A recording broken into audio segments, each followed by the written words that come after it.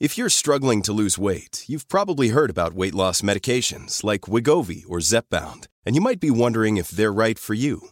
Meet PlushCare, a leading telehealth provider with doctors who are there for you day and night to partner with you in your weight loss journey. If you qualify, they can safely prescribe you medication from the comfort of your own home. To get started, visit plushcare.com/weightloss. That's plushcare.com/weightloss. plushcare.com/weightloss. Want to teach your kids financial literacy, but not sure where to start? Greenlight can help. With Greenlight, parents can keep an eye on kids' spending and saving, while kids and teens use a card of their own to build money confidence. As a parent, you can send instant money transfers, set up chores, automate allowance, and more. It's a convenient way to run your household, customized to your family's needs, and the easy way to raise financially smart kids. Get started with Greenlight today and get your first month free at greenlight.com/ACAST.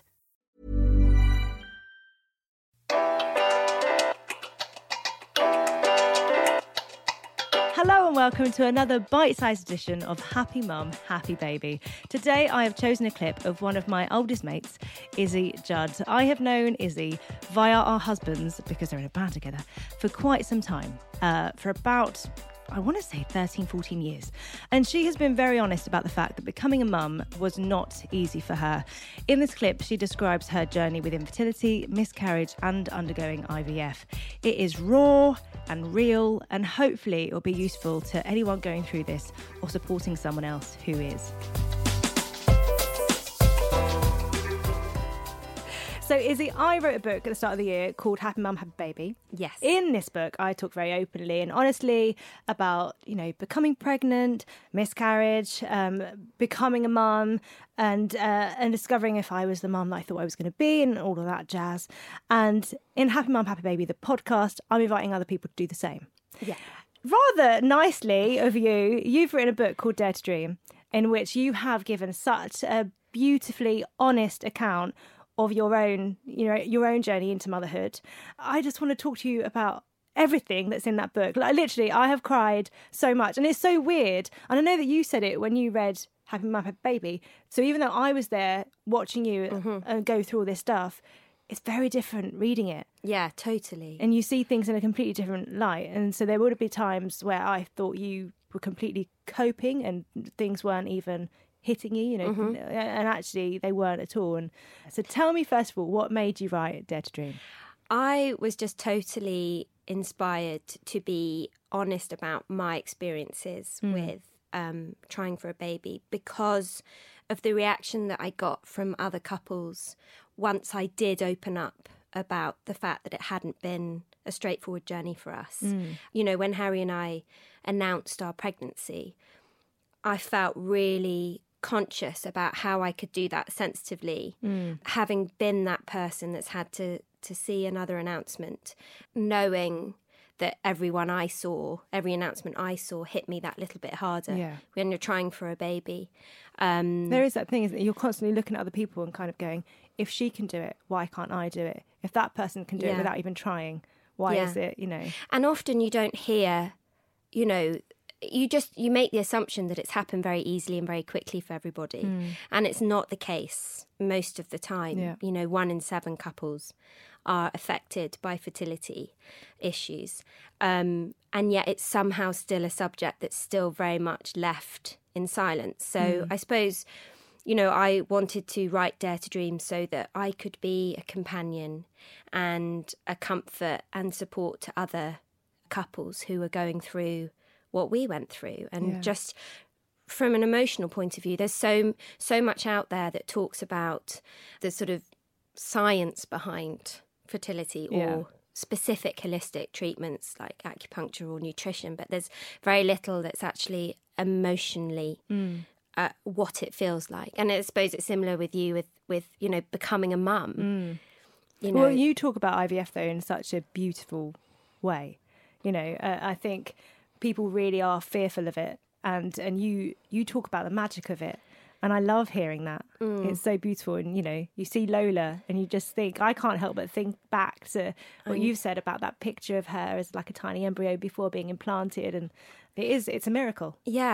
I mean, I think I see, I've met a lot of couples now who are facing fertility struggles and about to embark on IVF, and I can see the fear in people's faces. And of course, it's difficult. You know, there are the injections, there are the side of it that is very challenging mentally and physically for a woman to go through.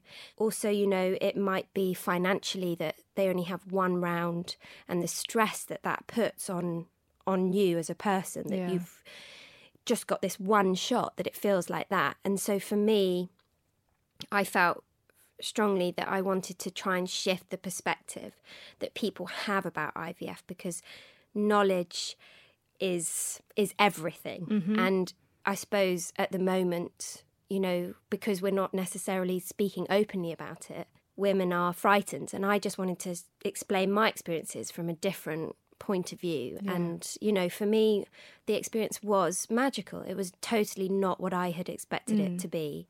When you had such a crappy time before that, you know, it's the way that you viewed it. You turned it into something magical. You know, it's your own perception of it, and you know what you did with it, which you're hoping for other people to see, really.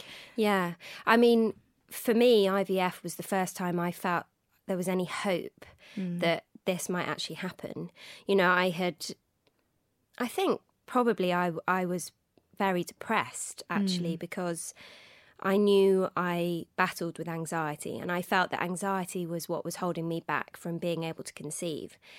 And it's really, really difficult when you know that your body needs to relax, and you know all these, it doesn't matter, you know, you can read it, people say it to you, but if you are just not built that way and you naturally respond to things with an anxious mind.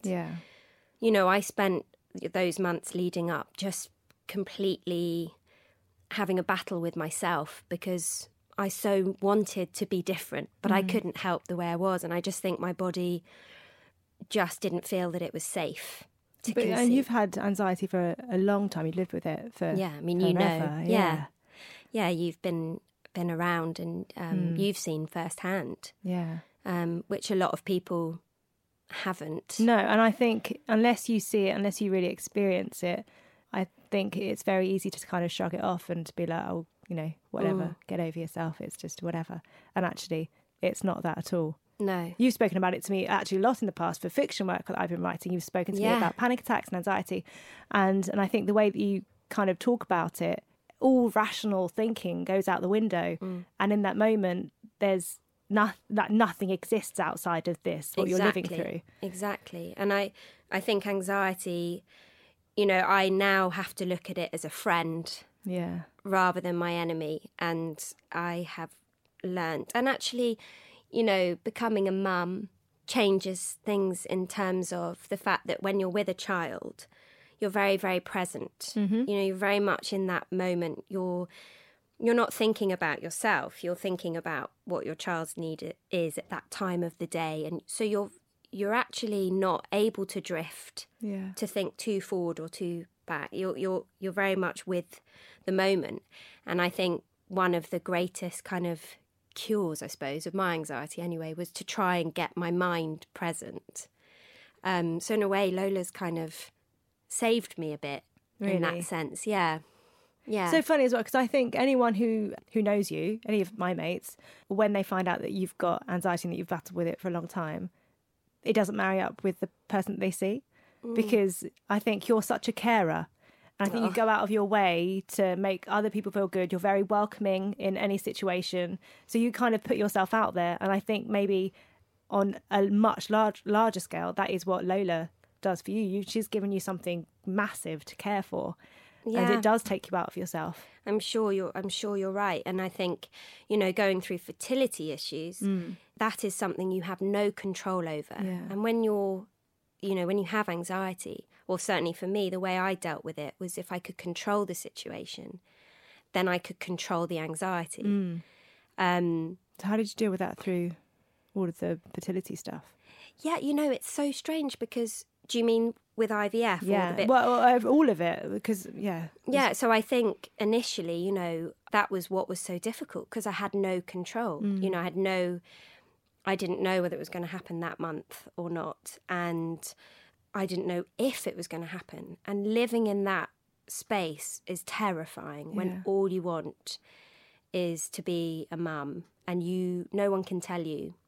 And it's very hard when people sort of say to me, what would your advice be? Or because that's the thing with fertility, it's such a, even when doctors say that, oh, you will not conceive naturally, and then you hear of stories where they do, there's this sort of mystery surrounding it that even, science is amazing. And IVF is, it's only been going, 38 years.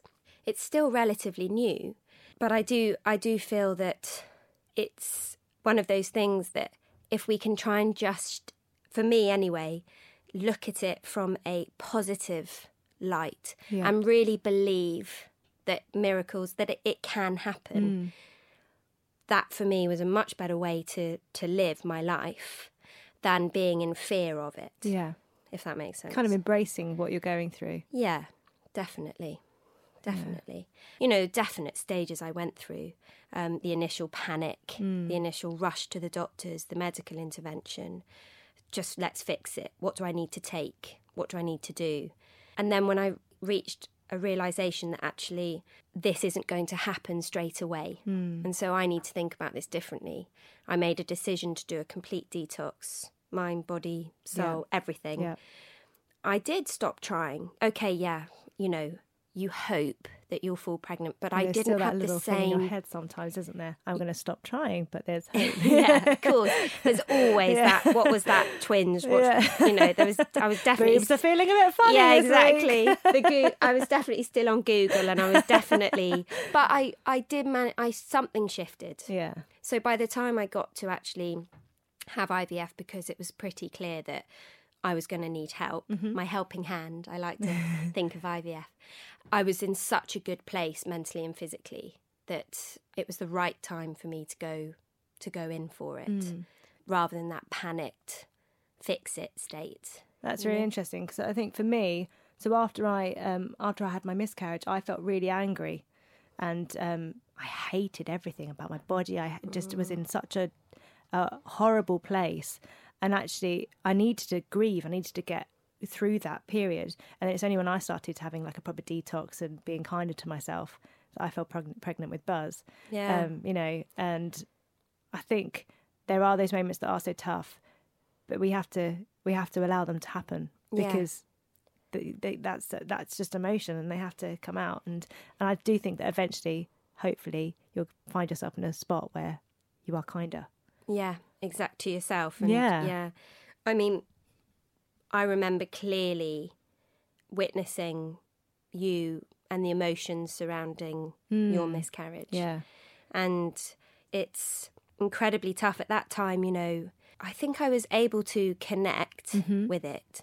But it is very, very, if you haven't gone through it. Yeah. It is difficult to really. But you did an amazing thing for me.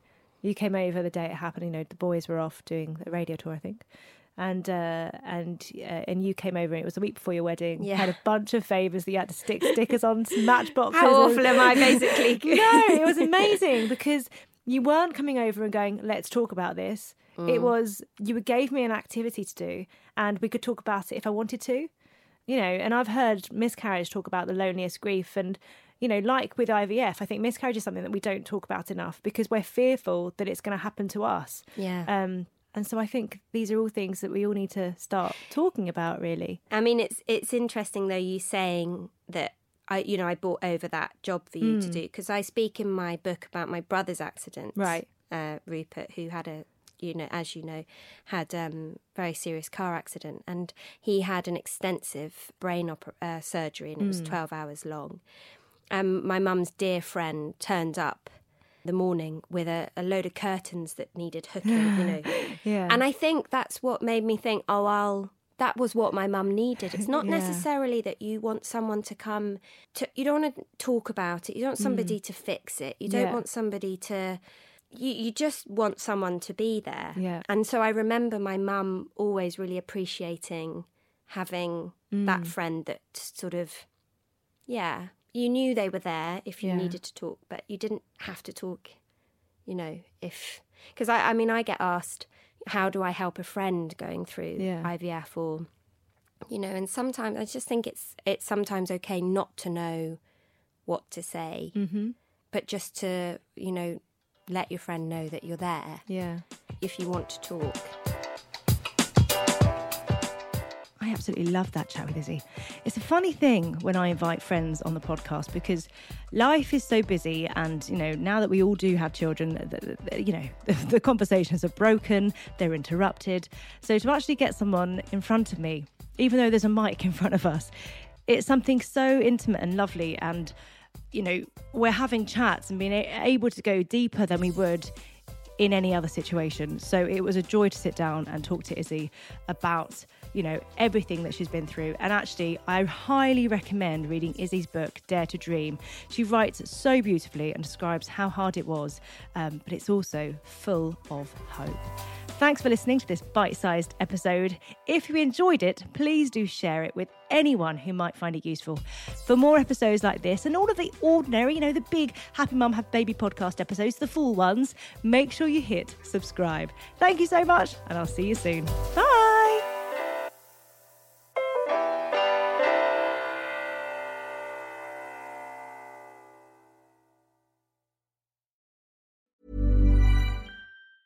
The secret to visibly firmer, summer-ready skin is here. Osea's #1 best-selling Undaria Algae Body Oil. Clinically proven to instantly improve skin elasticity and transform dull, dry skin to silky, soft, and unbelievably glowing. Rich yet never greasy, Undaria Algae Body Oil is formulated with sustainably sourced seaweed to help replenish the skin's moisture barrier, and 7 nourishing active botanical oils for results you can see and feel all over. The best part? Its signature scent. A blend of freshly squeezed grapefruit, cypress, and mango mandarin transports you to sun-kissed summer days. This all-natural scent is unforgettable.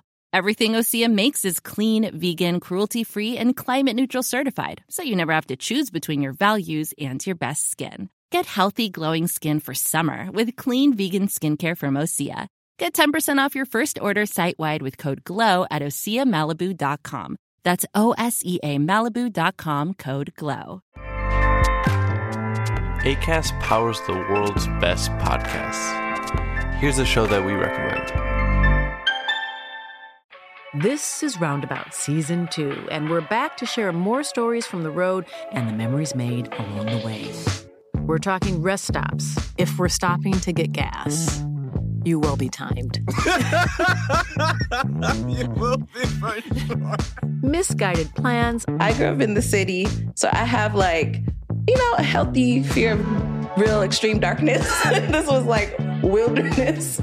A lot of laughs. Y'all weird, but you were different. Like, you were real different, bro. I can't really put my finger on it. And so much more. Just goes to show that unexpected things sometimes are the best when it comes to a road trip. Roundabout Season 2, presented by Nissan, is live now with new episodes rolling out every Thursday. Listen and subscribe wherever you get your podcasts.